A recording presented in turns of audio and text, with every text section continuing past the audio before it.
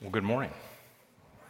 So good to see each and every one of you, whether you're here in person or you're joining us online. So glad that you're here. Before we dig into the Word, I want to acknowledge a couple dates. All right, first of all, this Thursday is Veterans Day. All right, so at this time I would invite veterans of our armed services to stand up if you have served or are currently serving, or if you're a family member of somebody who is currently serving. Let's express our appreciation.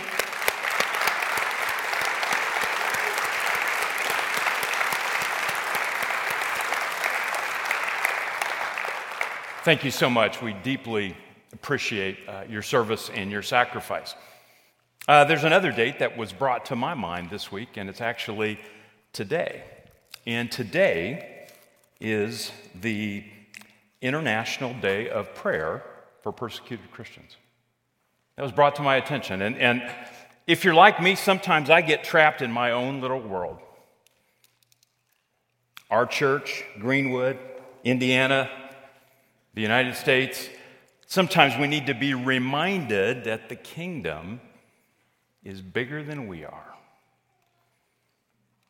And there are brothers and sisters in Christ around the world that are fighting unbelievable persecution. Millions of brothers and sisters who are, their lives are at risk on a daily basis. Their church is under attack on a daily basis. And I believe it's good for us to acknowledge that. And more importantly, let us pray together. Father, we acknowledge this morning that we live in a world that's fallen, that's full of violence, that's full of persecution, in ways that are even difficult for us right here to imagine. And Lord, we look forward to the day when there will be perfect peace, there will be perfect love, there will be perfect relationships. But we realize that day is not today. So as we look back and we are thankful for those who have served to help give us freedoms that we enjoy, we also know that there are many around the world who are suffering as they try to follow you. We think specifically of those in North Korea, in Afghanistan, in Somalia, in Libya, in Pakistan, in Yemen, in Iran, in Nigeria, and in India. We lift our brothers and sisters before you. We ask for your protection. We ask that you would encourage them, that you would strengthen them, and that you would use them as lights to build your kingdom. And Lord, while we are separated from them by great distance, stir our hearts to remember that your kingdom is bigger than this place. It's in Jesus' name that we pray. Amen. All right.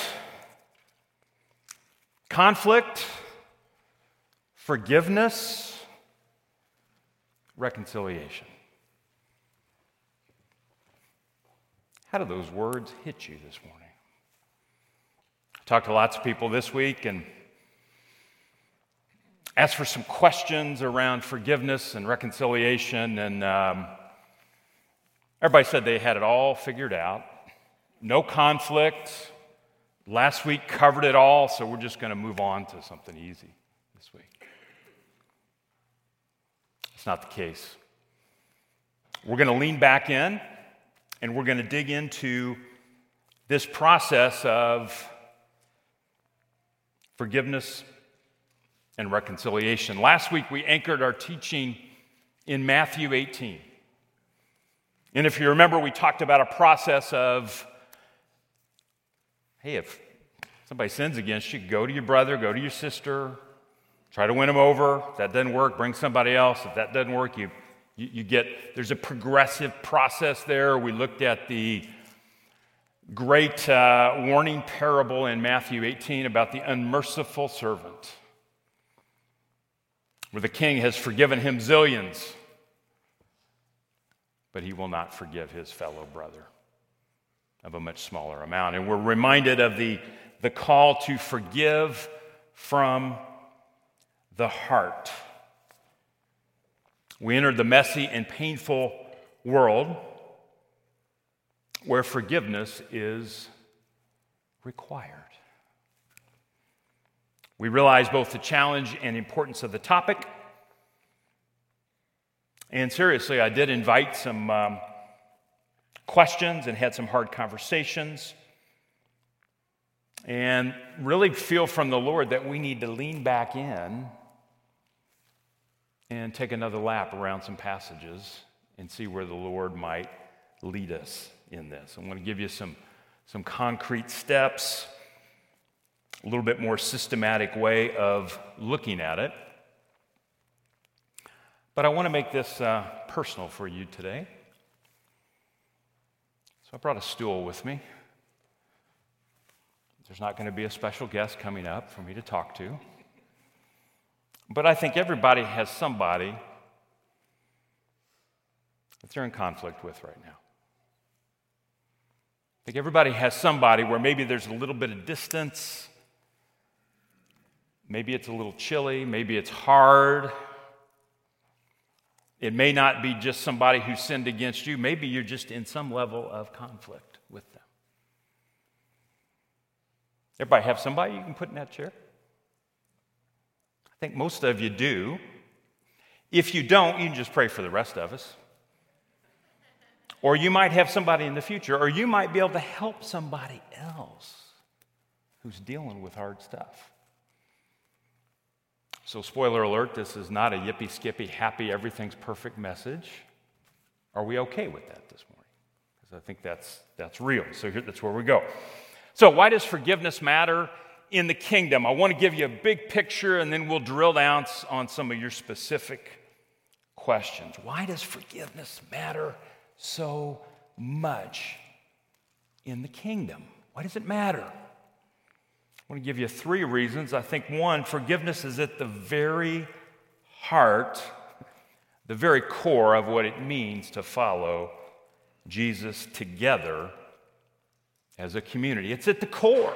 What's that cross represent? It's at the very core. Forgiveness is essential to my growth, your growth as followers of Jesus. How we respond in conflict reveals a lot about how closely we're following Jesus. Forgiveness is not an optional strategy for personal growth. It's a requirement.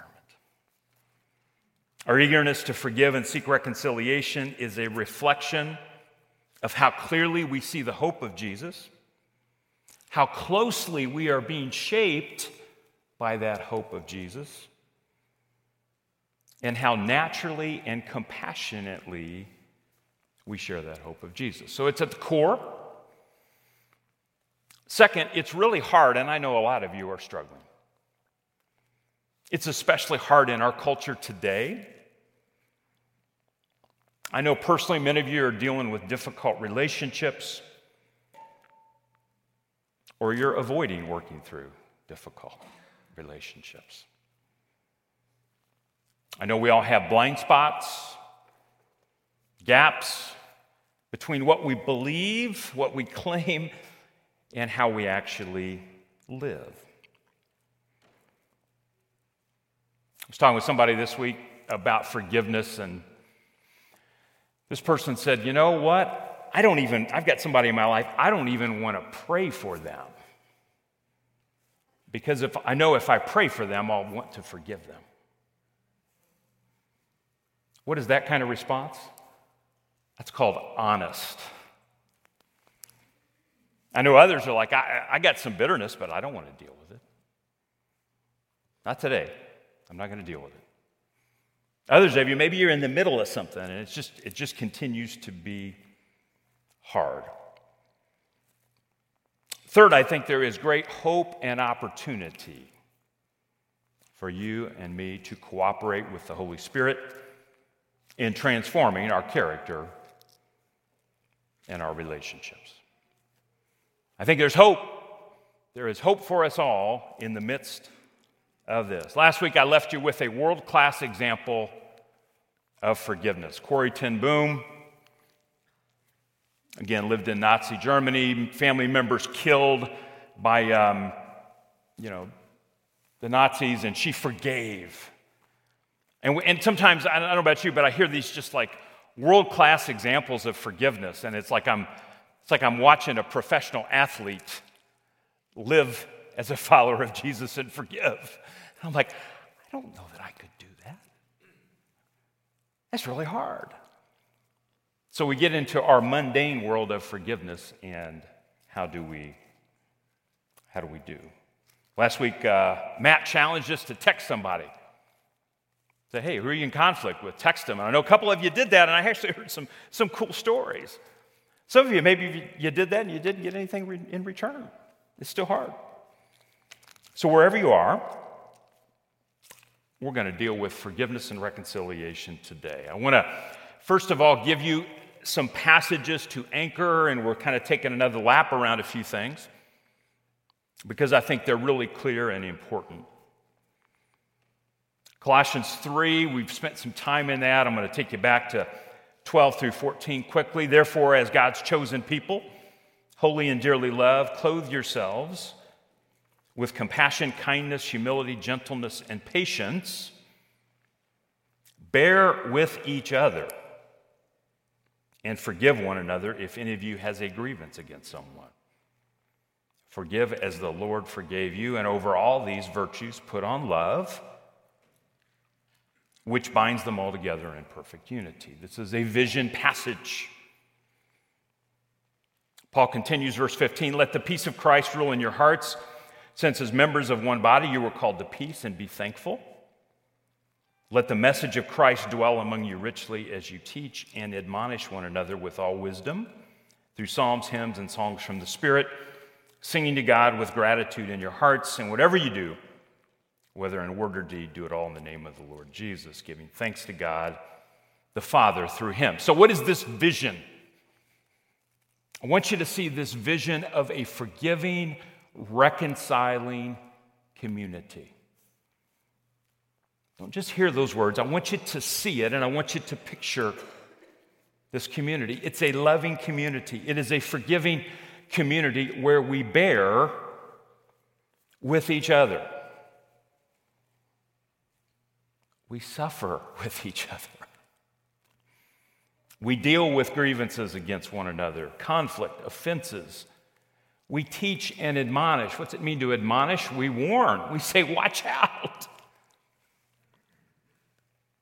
All in the name of Jesus, under his authority in his kingdom. I believe this is true. Relational conflict is the training ground for learning to live like Jesus. Relational conflict is the training ground for learning to live like Jesus. It's not the only thing, but it's a big thing. Paul says this in Ephesians 4, verse 14, then we will no longer be infants, tossed back and forth by the waves and blown here and there by every wind of teaching and by the cunning and craftiness of people in their deceitful scheming. Instead, speaking the truth in love, we will grow to become in every respect the mature body of him who is the head, that is Christ. From him, the whole body, joined and held up together by every supporting ligament, grows and builds itself up in love as each does its work. There is a process of speaking the truth in love. It's a process that builds up the body. It's part of the vision, folks. It's part of who we are as a church, part of who you are as a family. Small group, church, whatever we're in this together. So interesting, love the Apostle Paul. Writes the letter to the Philippians, church at Philippi. And right before, I can do all things through Christ who strengthens me, I always think of Tim Tebow and the Philippians 4:13, eye black.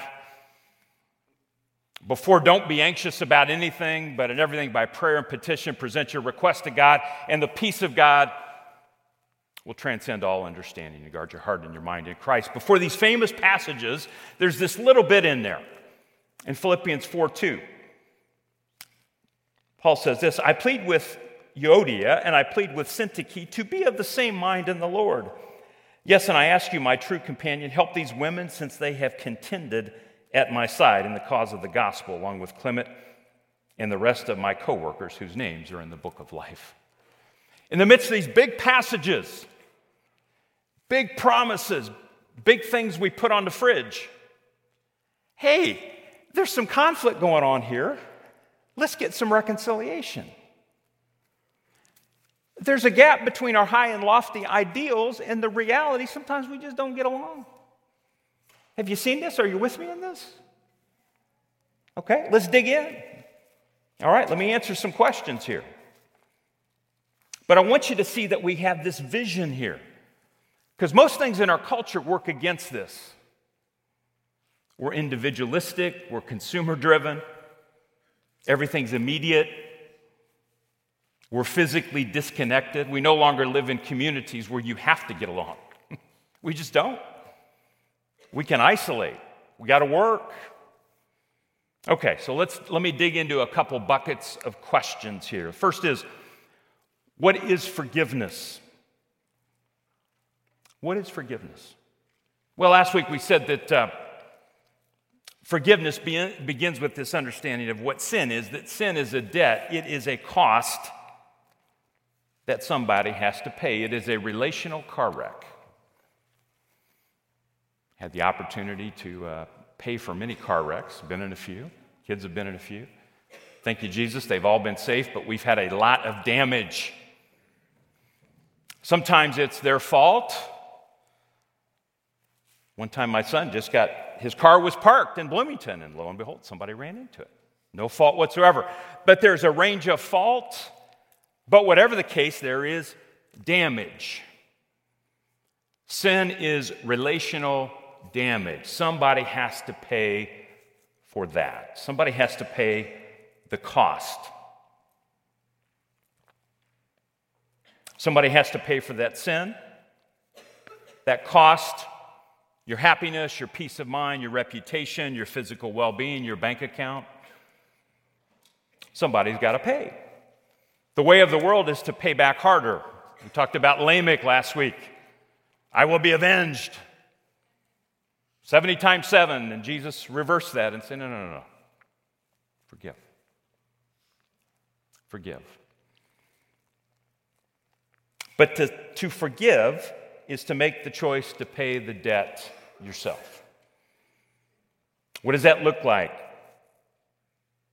You refuse to hurt the person directly. No cutting remarks. On and on it goes. Beware of the subtle ways we do this, the way we distance ourselves, passive-aggressive stuff. You refuse to hurt them by damaging their reputation. You refuse to harbor and feel the bad feeling and feed the bad feelings in your heart. You don't root for them to fail. You don't long for the day when the whole truth will come out and you will be vindicated. You don't replay the film to stir up your bitterness again.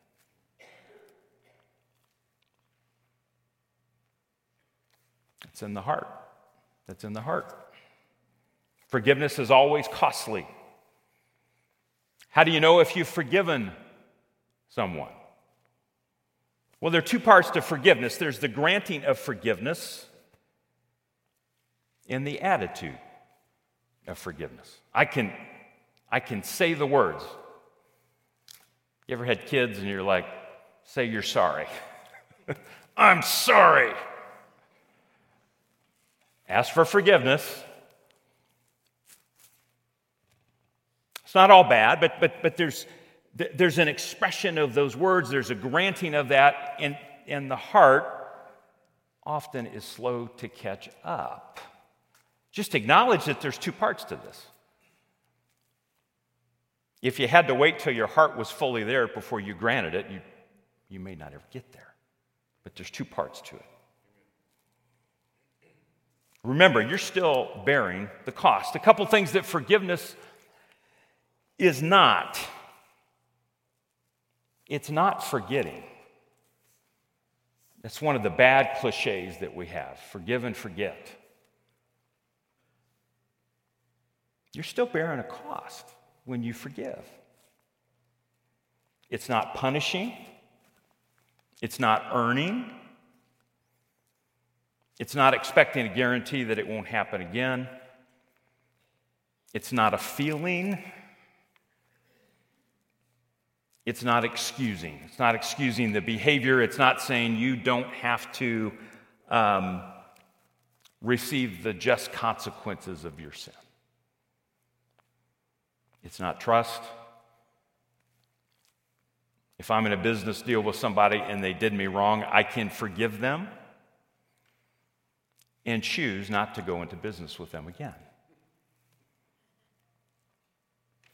Okay, let's think about what forgiveness is and what it's not. There are boundaries here. Forgiveness and reconciliation and trust are not necessarily the same thing. Now, one of the questions that was asked, how do I know when to confront and when to let it go? You ever been in that space? When do I say something? When do I not? A friend said, if you have to ask the question, you ought to let it go. I said, well, I don't know, maybe. Sometimes as we mature, as we grow, sometimes we're less easily offended.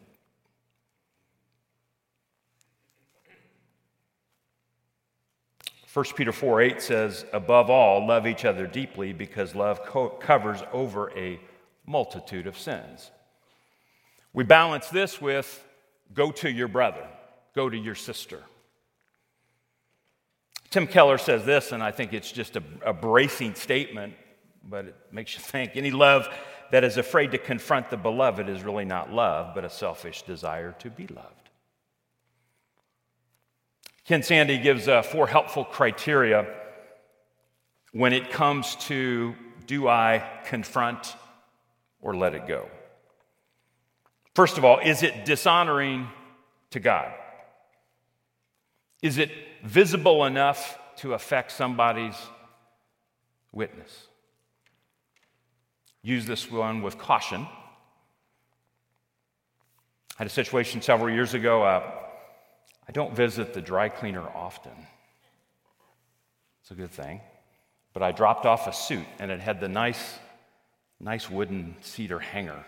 I dropped it off, and when I got the suit back, my nice hanger was gone.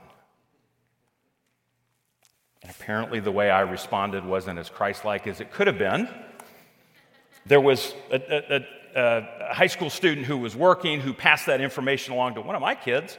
That information got back to my wife. I think there was a gift card and an apology that came, and I'm like, wow, I didn't. But it's a little thing, but I'm like, ooh, I did not represent Christ very, because, hey, you're a pastor, you're gonna be petty over a hanger? Come on now. So I received some confrontation. Is it damaging your relationship? Cold, distant. Several weeks ago, I said the head on a swivel in the grocery store test. When I go in, am I avoiding somebody? I don't want to talk to them. Maybe there's some work that needs done. Is it hurting others? Is there a pattern of behavior that is damaging to somebody else? I'd want to know that. Is it hurting the offender? Who does sin ultimately hurt? I go back to the great classic everybody's heard about, few people have read, The Scarlet Letter by Nathaniel Hawthorne, their character Arthur Dimmesdale. The pastor who has an affair with one of his parishioners, she has a baby. Hester's the one who goes up on the scaffold, has to wear the scarlet letter A. What is Dimmesdale doing the whole time? He never confesses it. but he is carving an A in his chest. He is suffering. The sin eats him alive. So some questions to ask, to filter. Now, let's move on. How do I prepare to take the next step in reconciling with somebody?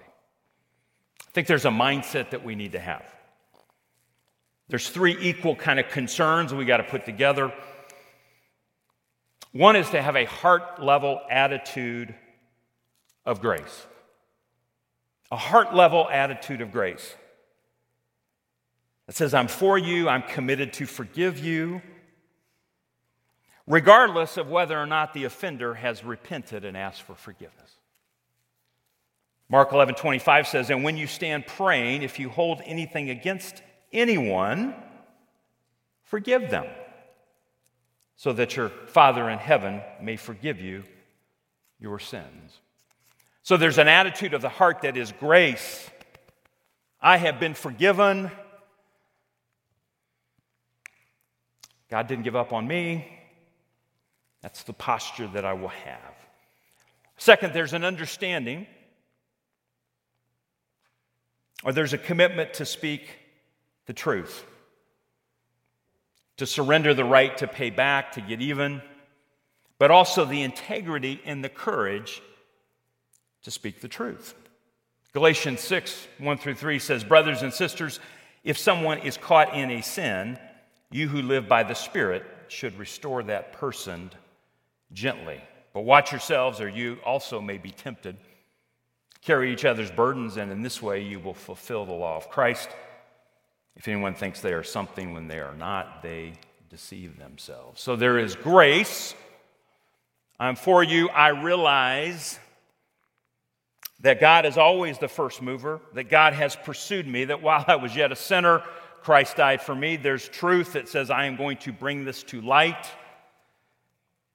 for your good. And then there's time. There's time. We live in a fast-paced world. Reconciliation requires time. Patience to never give up on the relationship.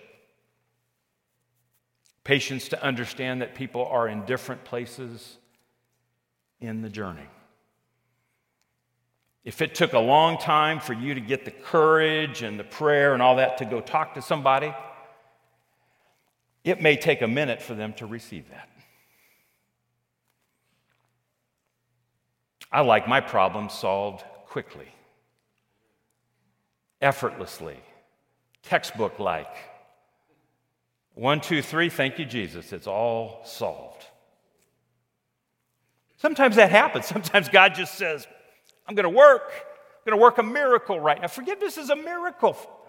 It is. But it's a process that requires time. Now, let me close by giving you some practical steps. Practical steps. So how do you prepare? What's this look like? Well, let's start with this. How about we pray before, during, and after our time? How about that? Pray before. Help me get my heart right. My heart's deceitful. My heart wants what it wants. We're in a battle. We're also in a spiritual battle. Where do you think Satan's going to? He's going to try to divide. Where God is working, Satan will try to divide. We got to pray. Pray during that time. I'm here. I'm with the person that's offended, or we're in conflict, whatever that is. God is with us as we meet. Pray. Be sensitive to the Holy Spirit. And pray after. Because sometimes when you close the meeting, it ain't over. 2, make the invitation to meet in person whenever possible. How many of you capture tone perfectly in an email? Taught English for 14 years, even English teachers, terrible with email sometimes. It's just hard. It's just hard to communicate via text and email sometimes. It may start, but my goodness, if it's a big deal, let's get face to face. Let's have the meeting. Let's have the courage to have the meeting. It's often helpful, thirdly, to confess your part. The vast majority now there are exceptions to this, my friend. There are, and there's always a caveat of just physical abuse and things. It's like my son's car that's just sitting there and somebody crashes into it. There's no fault of your own. There are situations that are dangerous. You need safety. You need help. I'm not talking about. Can I make that caveat? But the vast majority, it ain't 0 and 100%. There's times I've been in a conflict and I think, it was 0 and 100. That's how I see it in the windshield. Then a few years go down the road, I look in that rear view.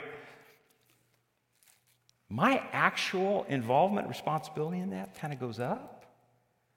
And I'm like, oh, that hurts. But have the courage and humility to say, hey, I might be responsible for 5% of it. I'm not going to say that. But I might lead with, hey, here's my part in it. Help me understand that. That's a pretty good bridge.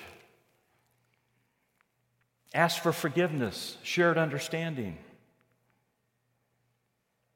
Then we can address the ways the other person has wronged you. Then we can get there. And then fifth, I would invite you to check back in. To check back in. Because I think, again, we can be in situations where we think we've been clear. We think we have mutual understanding. We think we have forgiveness. And there's this beautiful moment. And then it doesn't proceed. I was an English department chair for lots of years. Had a conflict once, and I thought I had it all perfectly resolved. And then it just blew up. And out of anger and frustration, I put in a whole new laminate floor in my house. As therapy. But sometimes it just takes time, and we got to circle back. Well, today, my friends, as we think through and we begin to apply this teaching. And it's hard, it's not a lot of fun. But as we let God's word sit,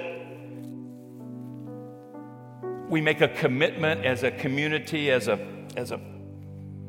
followers of Jesus,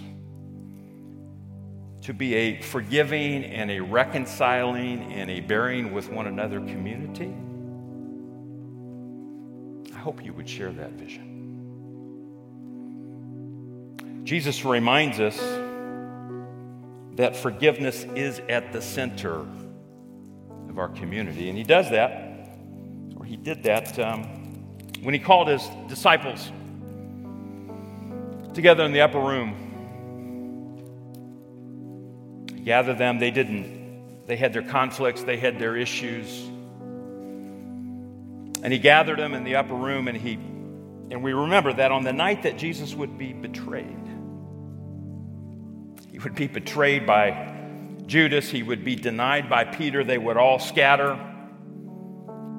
We're reminded of that night, that on the night he was betrayed, he took the bread and he broke it, and after giving thanks, Jesus said, "This is my body, broken for you." So as followers of Jesus, may we receive the bread together.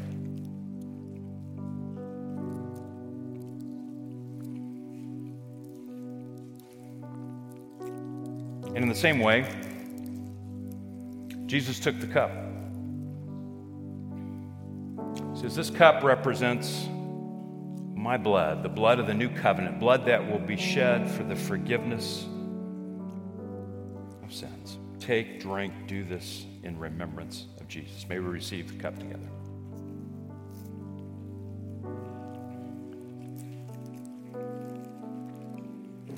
Would you pray with me?